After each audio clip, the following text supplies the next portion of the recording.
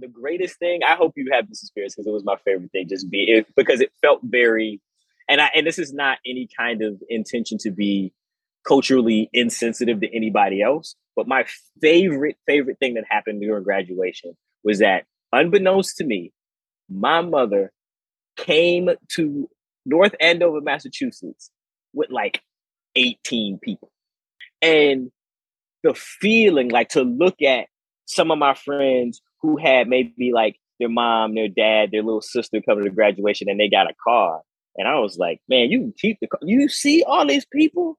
Do you know how much they love me? Like, these people can't afford to get down here. They did everything possible. They brought their kids just to see me graduate. Man, it was the greatest feeling that it validated going there. Many underprivileged students look at boarding school and other forms of higher education as a way out of their economic struggle. Once they get into these schools, they come in with an experience that's unique to them and much different from some of their peers. For me, knowing that I go to school on full financial aid leaves me with mixed emotions.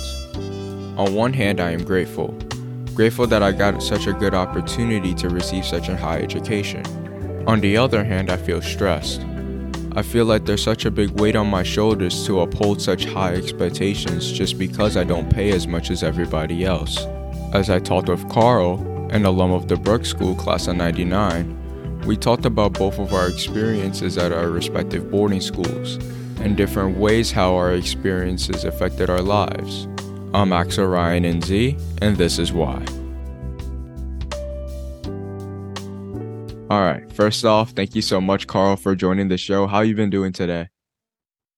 I'm good, man. I've been first. Thank you for having me. I really appreciate it. Yeah, no problem. You know, I as a person who makes podcasts, I am very rarely on podcasts, so it's interesting to kind of be on the other side of the microphone. But today was a good day. I mean, I'm in Miami for a little bit, so it's really nice, and I got my family out here, and had a couple of like business meetings, but it's been pretty chill. So today's been great. Yeah, that's great to hear. And I think I can definitely relate to that myself doing podcasts. Like, even though I'm on the mic talking to people, I'm usually never the one being questioned. So especially like during the School New York Times, that was interesting being actually interviewed for most. I was like, wait a minute. But yeah. Anyways, let's get to what we're here for, right? So I want to start off with you talking about your high school life and specifically your experience at Brooks. And let's start it from the beginning and what made you decide to go to boarding school. So it was an amalgamation of things for me to go to boarding school. A lot of it was growing up in a big city. I'm from Chicago. Growing up during a time period where being in the neighborhood that I was from, this is like, what people might refer to as the crack era. So drugs were rampant. I definitely grew up in a household with a parent. My mom's the first college graduate in my family.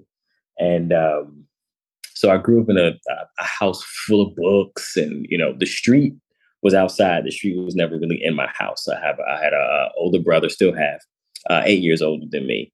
And he kind of set the tone for me, like, more than anything when I was a kid, all I really wanted to do was be like him at all points in time. So, it got to a point in time with my brother where I saw him kind of begin to pick the streets and become a gangster. And it became very apparent to me that I just wasn't really built for that. That wasn't my thing. So him being 8 years older than me, I got to see with a reasonable amount of distance kind of what choices I had to make. And so when I saw him go through high school, I had the perception that if, no matter where, if I was going to stay in the city of Chicago, it was going to be pretty hard to avoid having to engage in that environment in some way. I'd have to make some kind of choices. And I just knew for myself that just wasn't my thing. I was also just like a pretty like creative, a pretty independent kid. So when I was in sixth grade, one of my counselors came to me and was like, "Hey, what do you think about going away for school?" And I was like, "What is that? What do you mean?" She's like boarding school, like go live there. And I was like, "For high school?" She's like, "Yeah." I was like, "Absolutely." I was super into the idea. Like, I get to live at school? hey, yes, let's do that. And so she was like, all right, well, here's what you got to do. Here's the grade you got to get. Here's the test you got to take. So from sixth grade on up to eighth grade, I was just on that track. And eventually, the thing about me and going to boarding school was that I was wholly self-motivated to do it. Like my mother did well, academically. She, graduated from eighth grade when she was 12, high school when she was 16. So she was really, really smart. But there was no way on earth my mother was going to let a 14-year-old leave and move out of state and live somewhere. She just wasn't into the idea. So it was on me. The way I thought about it was, I'm going to take all these tests. I'm gonna get as much financial aid as possible. I want to go to my mother and say, hey, if you sign these sheets of paper, that's it. I can just go. That's it. I got my flights back and forth paid for. I was hustling. She didn't have to pay for travel, nothing. I made it totally free. I found out later that the only reason she let me, she told me, and maybe like 4 or 5 years ago, very recently, I thought it was it was like my ingenuity. I really thought it was like, oh, he's so smart. Of course he wants to go. I'll let him go. My mother was like, I was so against it. And my mother's best friend at the time, Peggy, I give her all the praises, from Ghana. And in West Africa, boarding school is like a legitimate thing. It's like, it's culturally important. So she was the one to say to my mom, I think you need to let him go. Like, I think this is going to do something for him that you will never really realize. And she told me like 5 years ago, she's like, if it wasn't for Peggy, there was no way I was going to let you. She was the only person that I listened to be like, all right, fine. Okay. So, as we were talking about the process of even getting the opportunity to get to boarding school, once you got there, what was that experience like for you? Because I know for me, I vividly remember the first day, and even like, I could talk to my dad about this. He always tells me how annoying I was, that they'd be like, oh, I got it. And just like trying to bring all the stuff up to my room by myself and just absolutely struggling. But yeah, I want to hear what your experience was like and be like, oh, so this is what it's actually like. It's funny because I was so excited and my mom was so mad because we drove up, had all the stuff packed in a van, got me situated, got me in the room. I was all set, and I promise you, soon as everything was set, and I felt like, all right, I'm in my room. I was like, all right, see y'all later. She was so offended that I was so easily like ready to like be without her. Just what? Really, y'all? You just gonna kick me out? I was so, but I had this like excitement about the idea of like, I'm by myself. I get to like figure this out. I don't know any of these people. I got to like make some friends, figure out how to wash my clothes, which I was horrible at for like a good minute. Like the first time I ever did, I didn't know anything about separating. Wait, I need to hear this. I didn't know anything about separating colors. Oh, the colors from the whites. Oh no. Jay, I spent the first like 2 years with like all my underwear was blue. I went way over the top with it, like way over the top with it. So it was hilarious to kind of like go through those process of like, all right, how does this work? All right, oh, okay, there we go. Because there were kids at my school that had, if you paid extra, you can get laundry service. Like you could just put all your stuff in a bag, they pick it up. Yeah, they do that. They do that at Hotchkiss as well. Yeah, so I didn't have laundry service. So I had to figure it out. I was in there like, all right, let's just dump all this in here. Came out, I'm like, why are all my t-shirts? I was like, all the way to senior year, I always still had like blue underwear. Every once in a while, it's like this random like blue t-shirt. Cause I guess I put a pair of jeans in there with it, with my whites.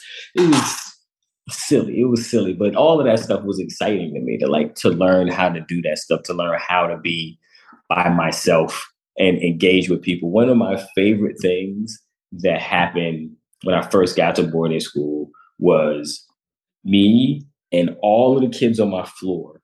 We sat in like a circle, and all we did, and this is a wonderful thing because the world kind of like wakes you up a little bit later. But at that time, when you're like 14, you're old enough that there are like stereotypes that have been taught to you about other people's cultures from your parents or your environment, but you don't know if they're true, and you don't have any like tact, or you don't feel like it's like weird to ask somebody a question about it. Literally, it was like 7 of us, 8 of us just sat around and just start asking questions like, why does your hair look like that? Or I heard like people were always coming at me with the like, oh, you're a black guy, right? So what's the lotion thing about? We hear a lot about these lotions. Like, what is this about?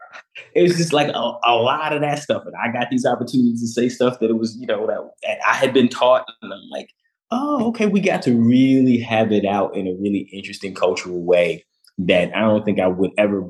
In college, you feel too self-conscious to do something like that. Only if you get a group of 14-year-olds together would they go that route and be like willing enough to be like, yeah, I mean, you can ask me whatever, because I'm surely gonna ask you whatever I want to know.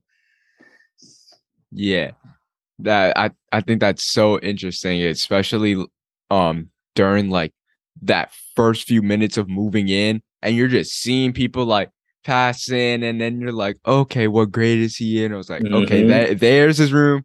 Okay, or like for me at Hotchkiss, like there's Proctor, so do we have some upperclassmen living there who are like trying to be like those older figures for us, so like learning where they are. And especially for me, it was me like asking them a bunch of questions, be like, oh, how do you do this? Or like for us, our Wi-Fi shuts off at like 10:45 for lower classmen, so I'll be like, can I call my parents? That's interesting. So yeah, like stuff like that. And like even just out of that curiosity, you create that bond.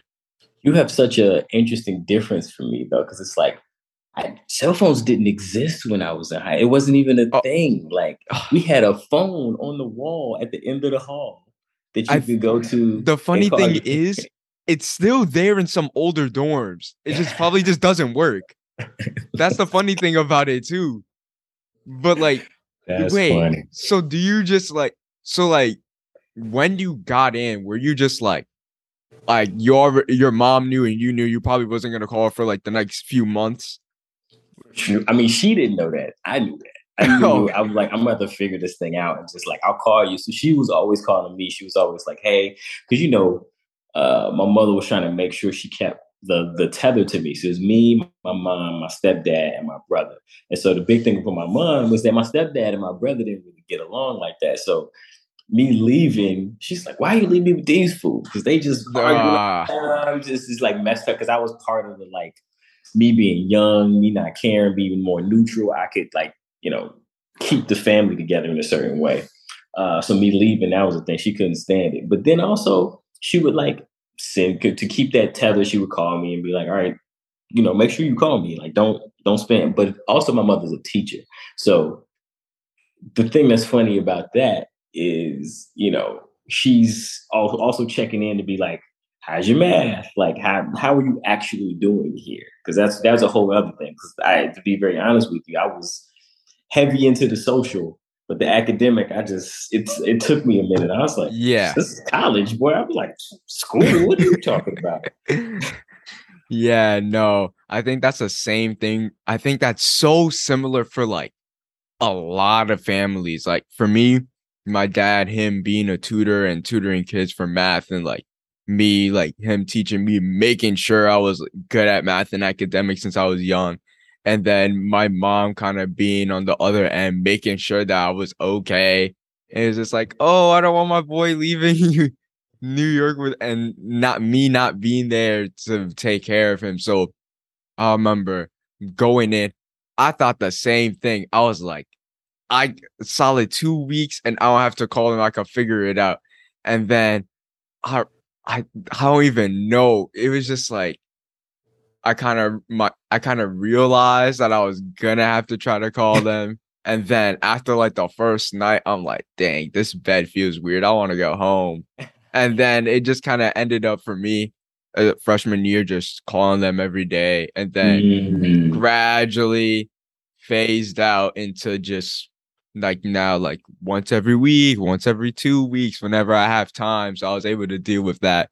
But Yeah, like the homesick stories is something that's so common. I feel like within everybody who goes to boarding school. And that's the funny thing. I did not get homesick. I really was like, I'm here. This is going to be fun. Now, the thing that snapped me back into reality was the fact that my mother is not like, so do you, at Hotchkiss, do y'all have, I'm assuming you do, like, you have like all your teachers, right? And I'm assuming some of your teachers live in the dorms. Yes, we have one on every floor. Yeah. Yep, we did too. And then you have an advisor. Like an advisor, yes. Yes. So my advisor was Mr. Rourke, who was the football coach and history teacher.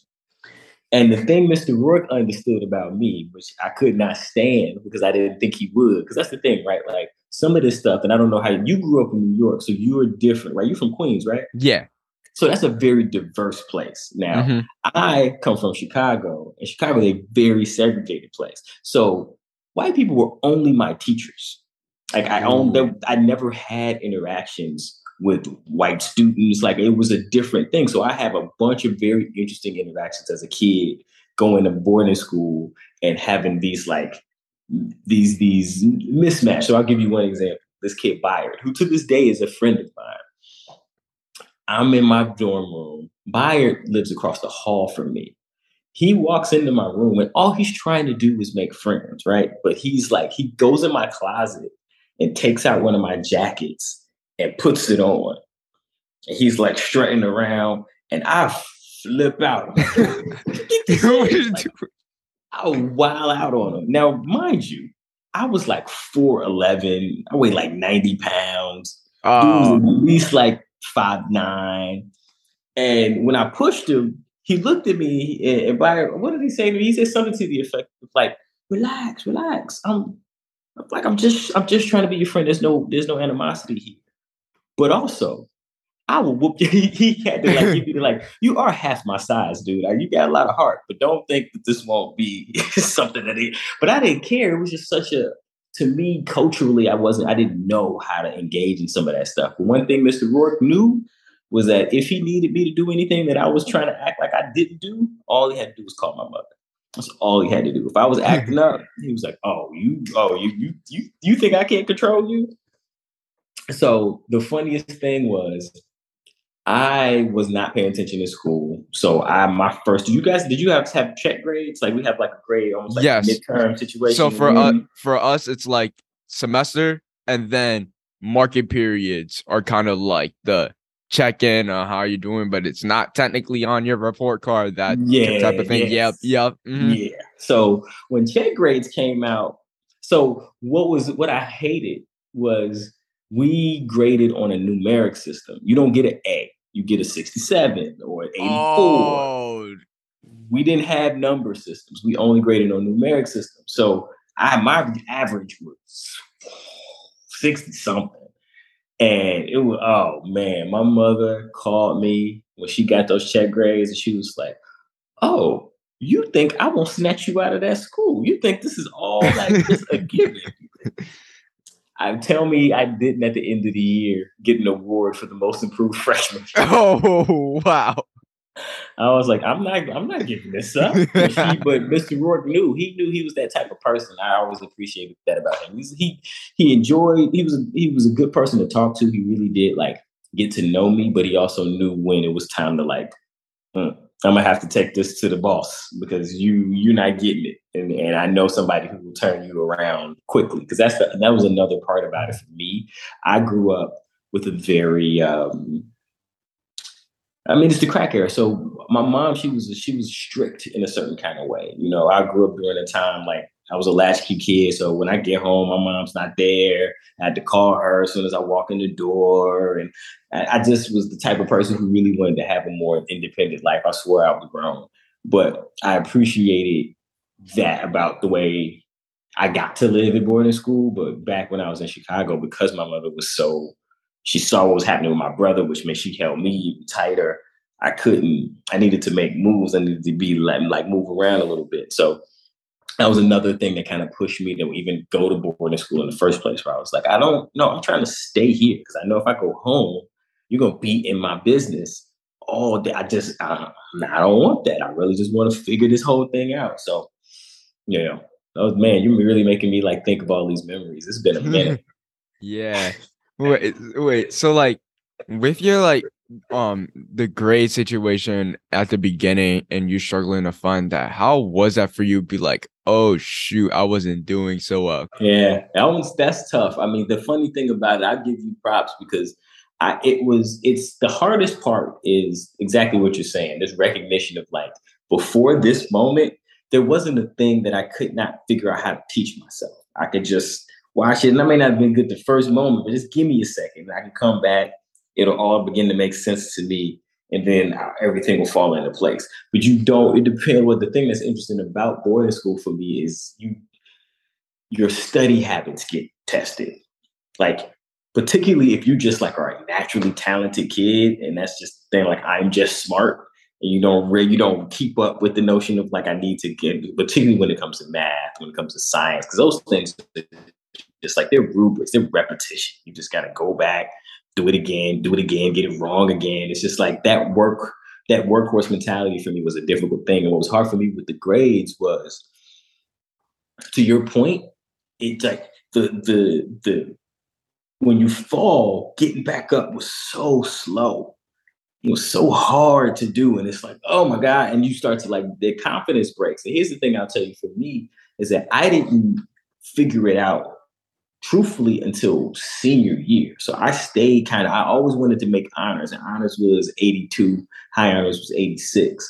And so I was always hovering in like 77, 78. Next I come back again and I'll try it. I'm like, oh, why am I still doing this? And then by the senior year, everything clicked. I'll tell you, which was the wildest thing that I realized. So by senior year, I took an independent. I wanted to be an architect. So the physics teacher was the person who taught the architectural independent. So I would study with him. I was basically designing my own house, and I would sit, and he had set me up with an architectural desk in the back of his classroom.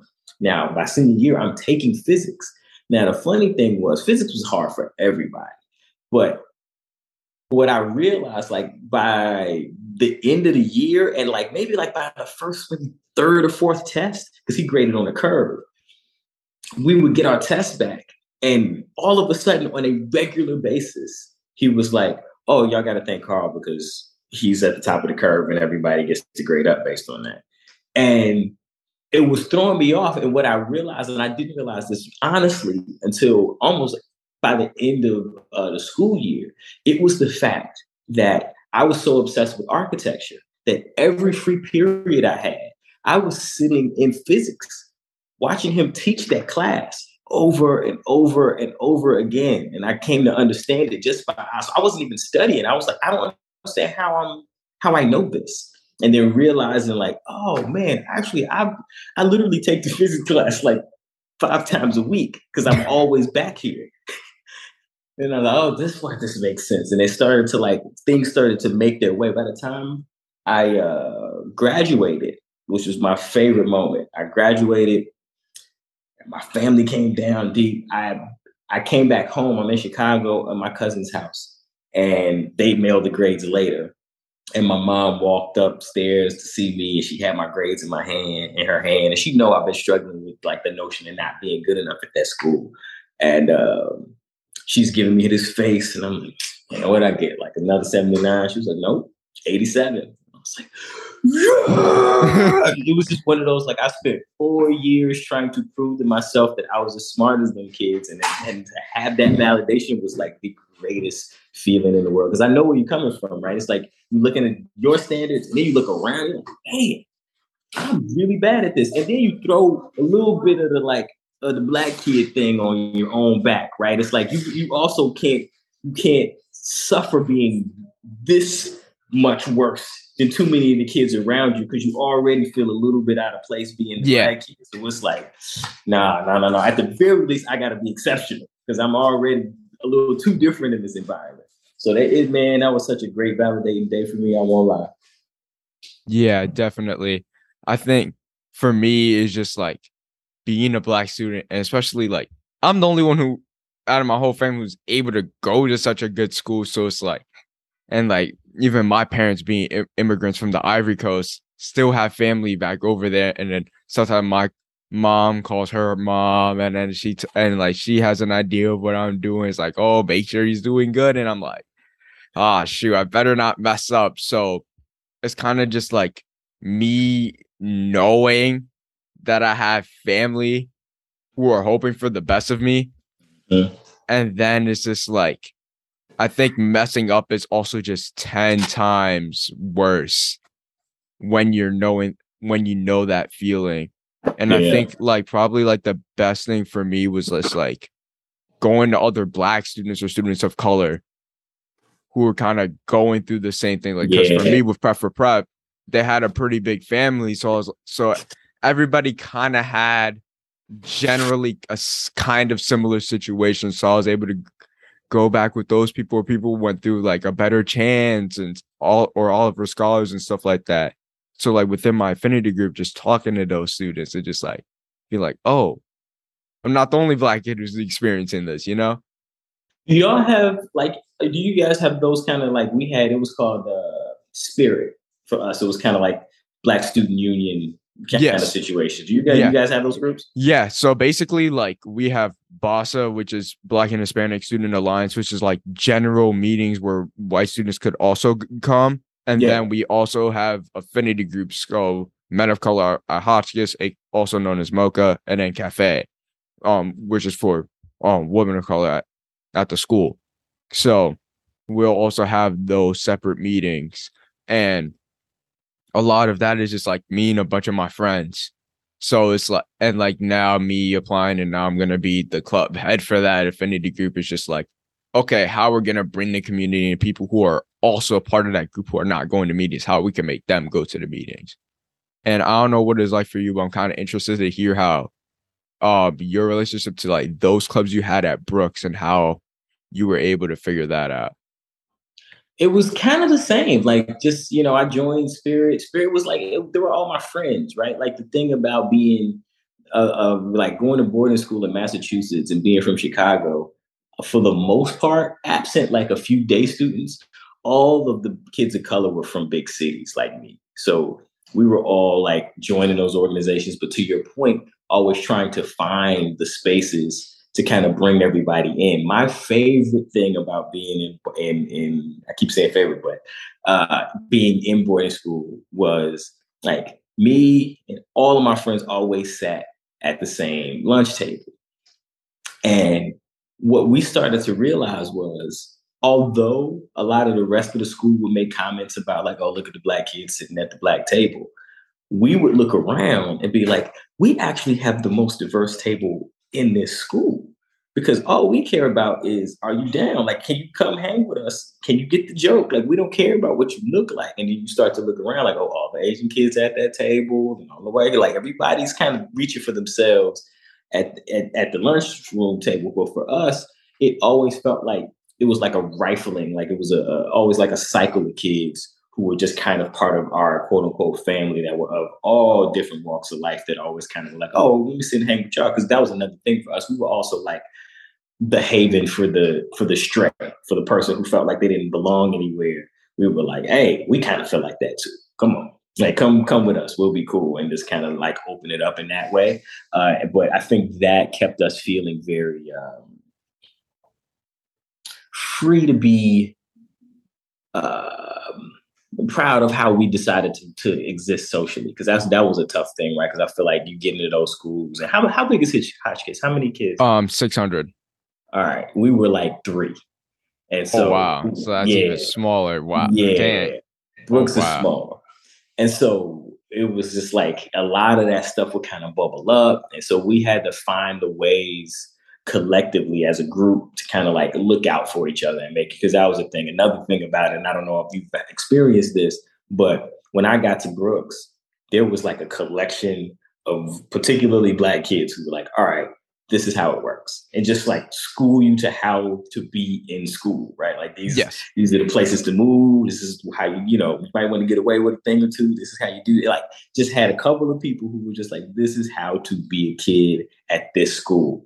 And these are the people you need to like make sure you're paying attention to. These people you can ignore. Like, and we felt such a obligation to give that to the next group of kids. We would always sit around like, all right, now I'm a sophomore. Where the freshman at? Come on, let me show you. This is what I learned. This is what so you get ingratiated into the group, and nobody feels like they're just kind of out there by themselves. Because particularly when the school is so small, that's so easy to do.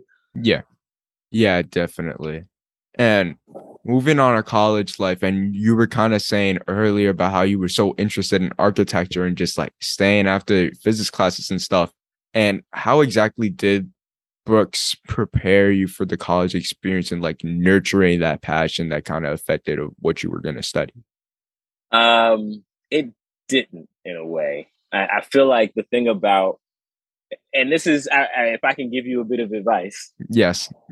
Here's what boarding school kind of like, it was a drawback because I fell into it too much. Boarding school it's elitism. And so when you apply that elitism to your college education, it doesn't always work. So there's a thing to be said about, I'm graduating, friends of mine are going to Harvard and Yale, and, you got friends who like legitimately, you're a legacy. Like your granddad gives a crazy amount of money to the school. There's no way you're not getting into school. You're going to that school, those kinds of things. And for me, I was playing in that world. I was playing in the world of like, what is the most prestigious place I can go to, given the fact that this is where I came from. And I ended up at Carnegie Mellon University in Pittsburgh. I ended up with studying information systems. So it was, all things happen to the right people at the right times for the right reasons, all those kinds of things. So I'm okay with it. But I remember when I left, when I was graduating, the first thing my mom said to me was, okay, you went and got it. Great. You went out there. You were the only kid. You did the whole, like, this institution is 9% Black. If you're one of them, you're the special one. Hooray. And then she was like, all right, now you should go to Howard, right? Like, FAMU, like you should come home, like balance it out. And I didn't receive that. I didn't. I was like, what? How? What are you talking about? Like, I need the prestige. I got to go to these institutions. And it didn't. I mean, it worked out in some ways because the reality was me going to Carnegie Mellon. I really went to Carnegie Mellon because I knew I could get a C average at Carnegie Mellon and come out and make a bunch of money because that's just how that school works. It's just like, you must be smart. You went there, like that kind of thing. And I ended up, was the blessing, is that I ended up just by default choosing information systems as a major. And that literally was on the incline trajectory of computer programming, computer engineering. Like, so I got the degree. There was no way I wasn't gonna be able to make a living. But I didn't really like that place. I got put out of that place. Like I wasn't doing college for the right reasons. I was doing college to be prestigious. I was doing college for somebody to be like envious of what I've done because I feel like I'm supposed to be doing that because look at the high school that I went to. Like, it's you can get very caught up in how it looks, and college is so different. Like how much like the interesting thing about boarding school to college is in boarding school, your life is so regimented. We know where you are, what time you're going to be there. You know what time you need to wake up, what time you go to school. You need to make sure you go into practice so that you get your sports done. Then your dinner's at this time. You got to Wi-Fi cuts off at 10 o'clock. Like they have your life down to a science. And then as soon as you get to college, none of that exists. Ooh. Nobody cares if you go to class. Like none of that exists. It all falls in a hole. And that was the hardest thing to like get myself acclimated to because you can just not go to class. Nobody's about to be calling you. Okay, like if you fail, you fail. You spent the money. You didn't do anything with the education. Okay, go home. We're good. But you're an adult now. We're not here for the purposes of like checking up on you and who's tardy and who's here or who's not. You walked in the door. You paid for these credits. You said you were going to go get this education. Did you? We put a lot of resources in front of you. But if you don't do anything with them, it ain't our fault. So college I'm always more actively, if I can give you any advice, is do not let this environment and this experience get you too far away from who you actually want to be and choosing your college in accordance with who you actually want to be. Now, it's going to be a minute, at least I had to take a minute out of high school, where that who you are part of it gets a little funky because, if you're in boarding school, whether or not you have money, you are around the money and a lot of it. And there's a way by which, if you don't come from wealth, it takes you, you might get a little acclimated to feeling like you're wealthy until all of a sudden somebody's like, yeah, bruh. But it was a funny experience to kind of be in that spot. Like, you're around that wealth, you're around like you got to have the things that all the other kids have.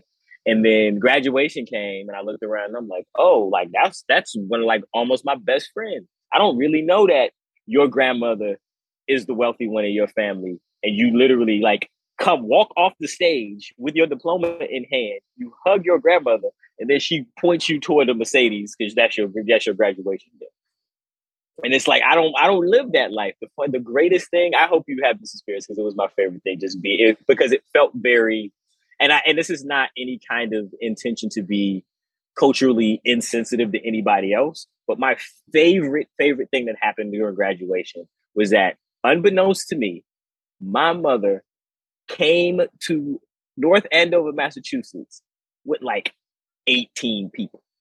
Like, there were so many people. There were like 4 or 5 cars worth of people that came down to watch me graduate. And there was I took my family around and people legitimately thought I was giving a school tour. Like, they thought these were like prospective students because I'm walking in, because it was such a big group. And the feeling, like, to look at some of my friends who had maybe like their mom, their dad, their little sister coming to graduation and they got a car. And I was like, man, you can keep the car. You see all these people? Do you know how much they love me? Like, these people can't afford to get down here. They did everything possible. They brought their kids just to see me graduate.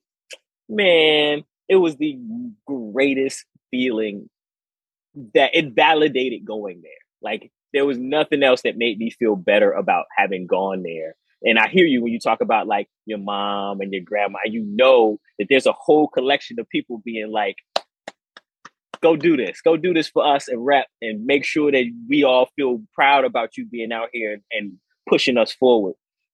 And to actually like see the pride, not to like, because there's one way that it becomes pressure and it's just like, oh my God, you're going to be so mad if I get this wrong. But there's another way to be like, you guys really showed out for me. And that there was not another thing. I told my mom, I was like, there was not another thing that you could have done for me that I appreciated more than bringing this many people to come see me graduate. It was phenomenal.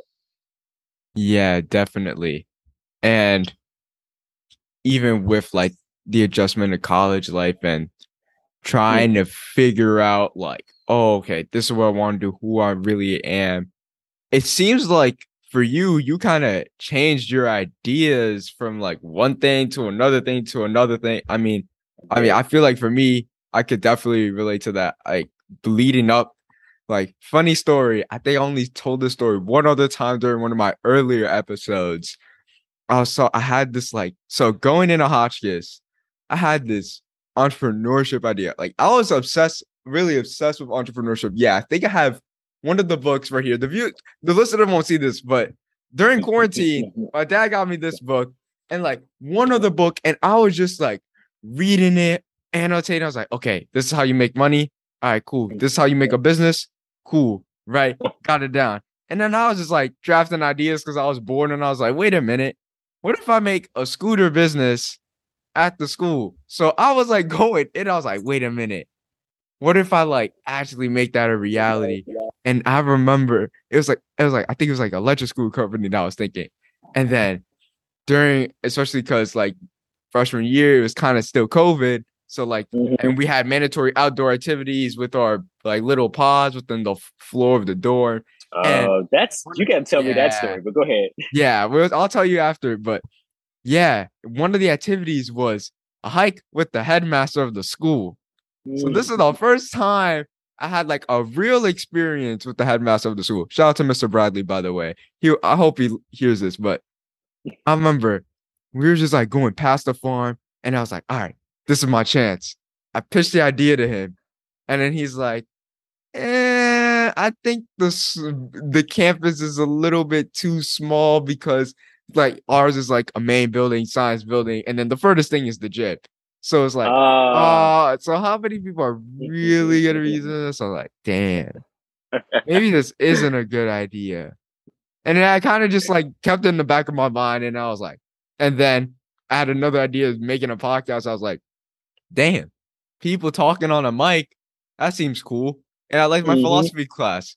Boom, podcasting. So for me, it was just like trying something else and trying something new. And even like with my whole thing with like track and cross country, I played basketball since I was 4. And then I kind of like stopped in middle school because I was like, I'm not gonna make it to the league, so focus on academics. Right. And then I did cross country. I was like, wait a minute, I'm not bad. And then it's like, oh shoot, now I'm building up to running 50 miles a week. I'm like, how did it come to that? So I'm kind of like interested. Oh, you do run a lot. I forgot about that. Yeah. So I'm kind of interested to see, like, for you, how do you go from like architecture to like tech and then to the mic? That's an interesting question. So the architecture thing was always, and it's still like, it's funny because to me, if you start to look back throughout your endeavors, you'll start to see weird kind of, I wouldn't even call them weird, but just like connective tissues and certain things about the way your brain works that you realize like, oh, it works here, it works here, it works here, it works. Like for me, like I'm a very artistic kid, but my art is derived from math. So everything is about, and it's funny because my mother's a mathematician. The thing that I got from my mom is that she's a dual brain person. So she got a math degree and she minored in English. Like she could do both sides. And so I always used to kind of like mimic her. And so architecture for me was this like like art that you could live in. It just felt like the most grand notion that I could think of. Just like, oh my God, that's all I want to do. If I could just like build little models, because I was also like an obsessive Lego kid. I still have a bunch of Legos. Like I used to build card castles. Like I was, particularly when I was growing up, I used to make spaceships. I was into anything that was like use my hands to craft something that was in my head that I could see physically in the world. So architecture just made sense. Now, I didn't know how hard getting into architecture school was. Like it was very difficult. And so eventually I ended up in the space. And that's kind of weirdly enough, you're now reminding me of this.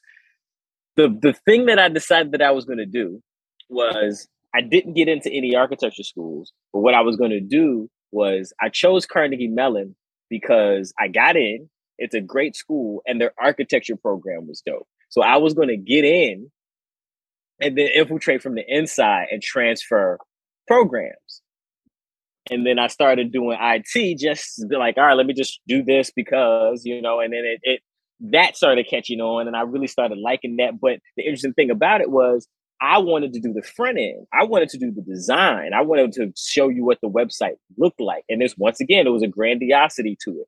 I liked the idea that if my design skills were just right and very good, you couldn't tell if I was a 1-person business or a 1,000-person business because it's just the presentation is just this site. So as long as it's dynamic, you're going with it. And so that got me there. Now, microphones and audio is weird because it's an underlying part of my life. I have rapped, as in like rhyme, since I was got to be like 6 years old. A very long time. I was always a performer. I was dancing, rapping. I was a hip hop kid all my life.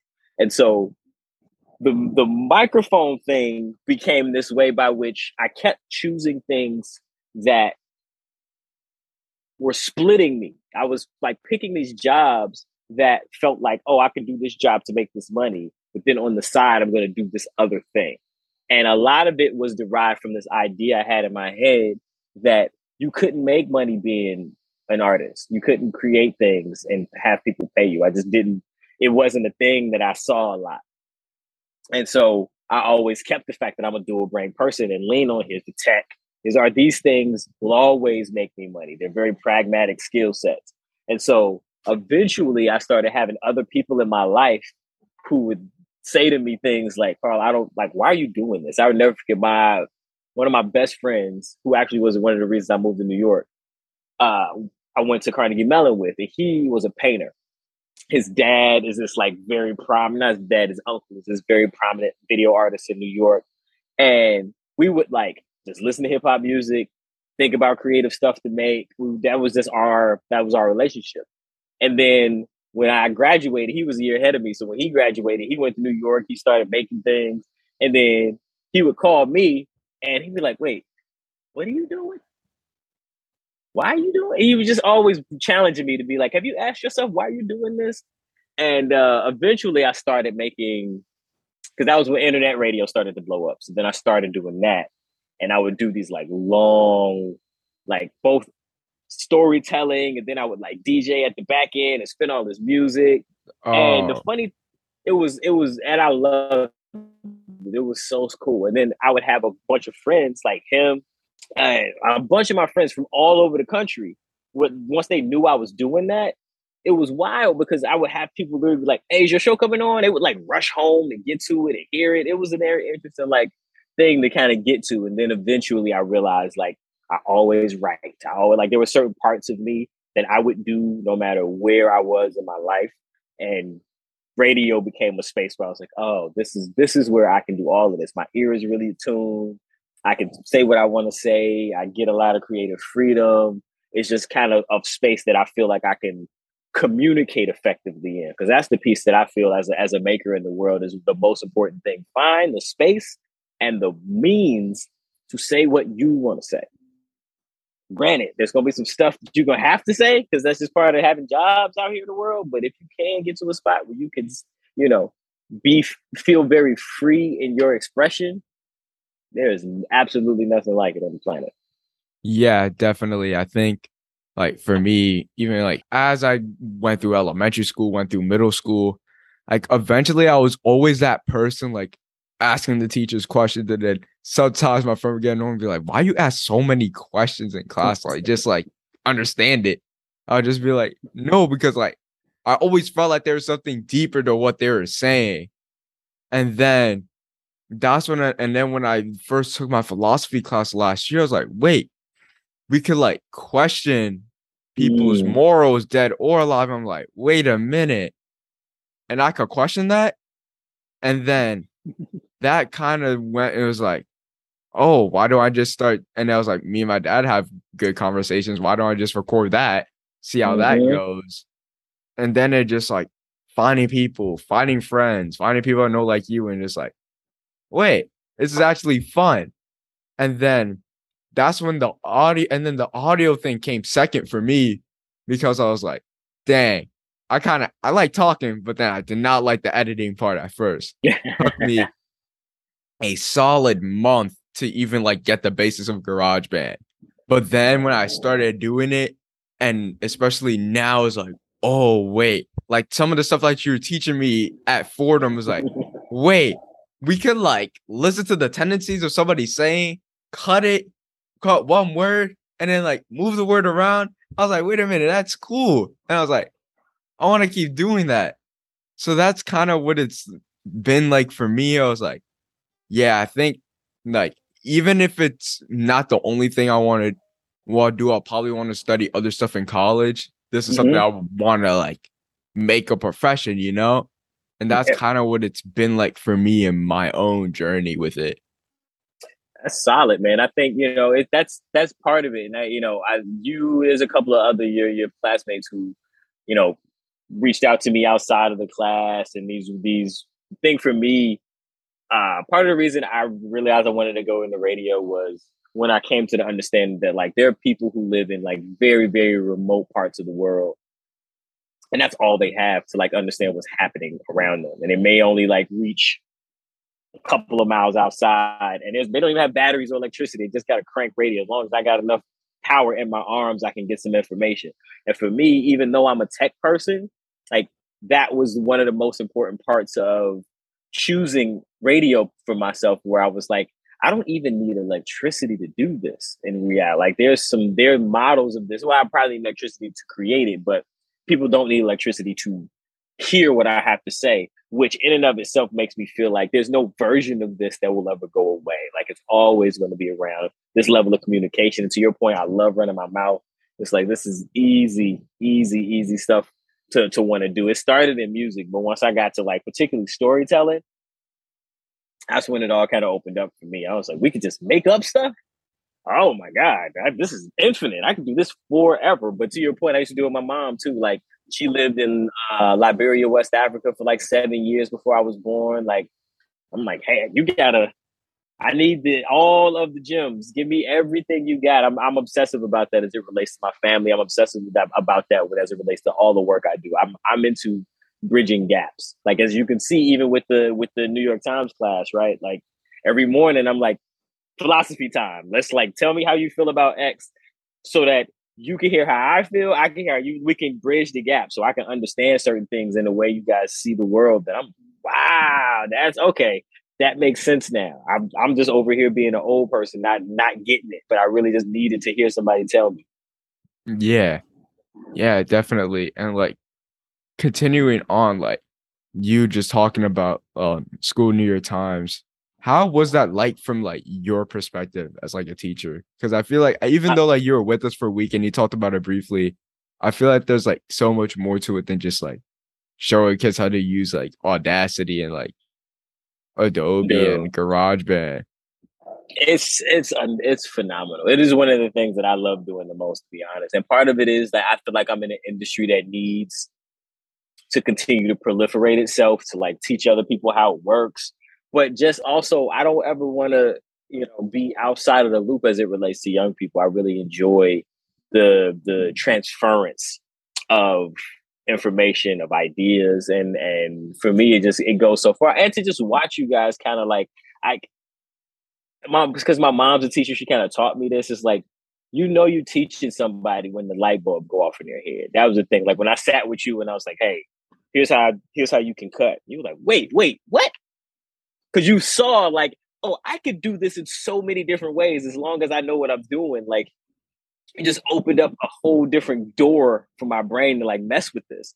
And that is where I enjoy, pushing things forward, but also just recognizing, like getting people over the hump. I knew as soon as I pulled out Audacity, GarageBand, somebody was going to be like, I don't do tech. This is not me. I knew somebody was going to be frustrated by that and trying to help them get past that to get to the point of where you are, right? Which is like getting closer to the thing in your head and your ability that you just can talk through this medium any way you want to. You've seen enough things, you've tried enough things that your dexterity as it relates to how you like use your language is for me, that's like, I don't know, man, it's a passport to the planet, to your ability to like capture language, to be able to, it's such a small but important thing to learn how to listen to other people. It's for me. So that's when I talk to young folks, it's like, yeah, we're making pods. We are making pods, but I really just kind of want you to not feel uncomfortable picking up a microphone and going up to a stranger and asking what they think about life, or asking your friend to just hop on a microphone and say something that you can do something with. Like that human engagement. You can't really make a podcast by yourself. You can, but it ain't that fun. So it's that I also like promote that so big because I know this era is such a technologically forced one, but ain't nothing like human beings, man. Like, yeah, definitely. Yeah. And to wrap up this episode, I'm going to ask my closing question that I always ask to all my guests. What is one question you had coming into the episode that was answered, or what's one question you still have? So you can ask me away with anything and I'll try to answer to the best of my ability. Oh, ask you a question? Yeah. Let me see. Oh, finally I got you stumped. Yeah, I know. Let me see. I really want to know. Let me see.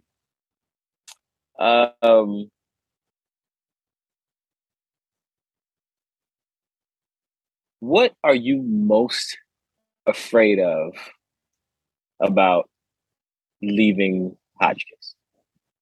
What I'm most afraid of about leaving Hotchkiss. Ooh, dang. I just threw the cards in my direction. I'm stumped as well. But yeah, no, I'm trying to think about it like in a way. I think it's like a mix of different things. I think one, like above all, is failure. Because I think the worst thing I want to do is either A, get into like college and be like, damn, I didn't really take advantage of what the resources I had, or B, get into a good college and then you graduate from the good college and then you still don't know what you want to do. And then your parents are like, what the hell are you doing? I'm like, I don't know. Or like 3, I guess like I think probably the second one is just like besides failures, like also regret. I just don't want to go in there and like regret something that I shouldn't have. And I think that's also why it's just like my reason for like to keep going with the podcast is like keep going. Like I have nothing to lose right now. Like I especially at this stage, I am perfectly fine with falling on my face and be like, all right, what do I need to know this time? Yeah. And especially with like the second season, I really want to take my time. It's like, yeah, I haven't been like posting the consistent episodes like twice a month that I did last year, but I just like getting the right people and making it quality. Mm-hmm. And that's the biggest thing for me. And like this year, I've been able to get some people in my corner who really helped me a lot. Like my English teacher, Miss Marcellus, shout out to her, Dr. Norman, like them being able to help me, especially like getting people to interview. Like I remember Dr. Norman was like, hey, we got someone from the board of trustees that you can interview. I'm like, wait, what? I went through with that. She actually enjoyed it. She later came to campus and I talked to her for a little bit. And she was there for like the alumni award. And she's like, oh, you want to speak to the alumni award recipient? I was like, yeah, sure. And I learned while I was there, he's like one of the owners of Fenway Sports Group, like the Red Sox and Liverpool. I'm like, wait a minute. LeBron is part of that group. Yeah. That's and wild. Like I was able to get his email, at least put my name out there. Mm-hmm. And that was and that's also like with my mentality of just like go for it. I have nothing to lose. That's also where it's just like putting my name out there. Like even with the New York Times, just like hustling. Like when you bought Bradley, I was like, hey, you got Spotify, you got Apple Podcasts. All right, here, I got you. Follow it, listen to it. You won't regret it. Or just talking to other students like, oh, so you know how to do a podcast? All right, cool. Let me get your phone. Boom, type it in. Boom. It's just like doing stuff like that. And yeah, man. It's like fear, but the fear that drives you. You know what I mean? Yep. That's a great response because I have that same thing where it's just kind of like there's certain things about my life that I am scared of what they look like if I don't get certain things done. I'm like, and I don't want to find out. I'm staying right on this until I materialize exactly what I want. Yeah. Yeah, man. I hear you, bro. Yeah. Thank you so much. Attending boarding school as an underprivileged student represents many different things. There is a tough road you have to get through to get the opportunity, and you have to work even harder to compete with your peers. I'm truly grateful for attending Hotchkiss, as it has boosted my confidence to compete with my peers. It has also increased my standards into what I can achieve, such as attending universities like Williams, Princeton, and Harvard. There you have it. That concludes episode 8 of season 2. Make sure to download this episode and subscribe to the podcast. This is available on all platforms, so share the link with people you know. Donate to support the show and join the email listing for episode notifications. Until then, stay safe and keep questioning.